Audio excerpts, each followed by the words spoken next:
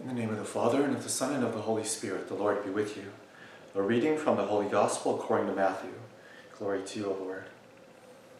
Jesus said to the crowds and to his disciples, "Woe to you, scribes and Pharisees, you hypocrites!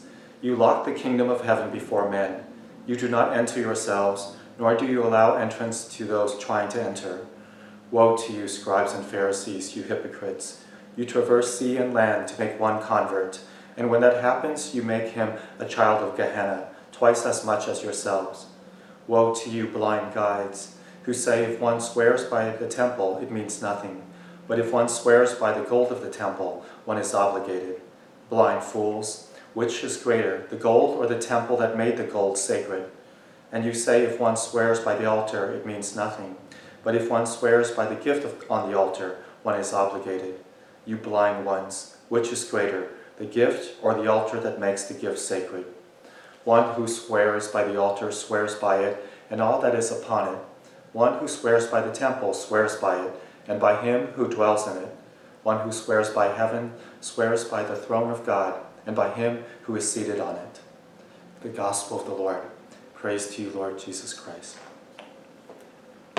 Today, Jesus is harsh with the Pharisees and the scribes, unusually harsh.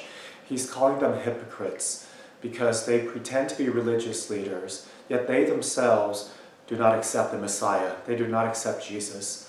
And so they're not entering into heaven. And then they teach their followers to do the same.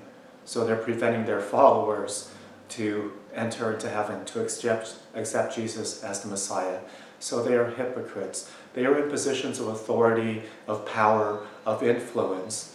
And yet they do not really practice the laws of God. They are not conforming to his will. They're not bringing other people to God.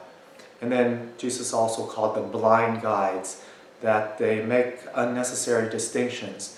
They say that if one swears by the gift of the altar or by the gold of the temple, one is obligated. But if one swears by the temple or the altar, then one is not obligated. They make this unnecessary and false distinction. And Jesus saying basically, if you swear, if you make an oath, then you're bound by it, period. So let us examine ourselves too. Are we hypocrites? Do we practice what we preach? Are we true to our faith? Do we practice the teachings of the faith? Do we really practice our religion? Are we truly faithful? And also, do we bring others people to God, or do we make it difficult for them to turn to the Lord?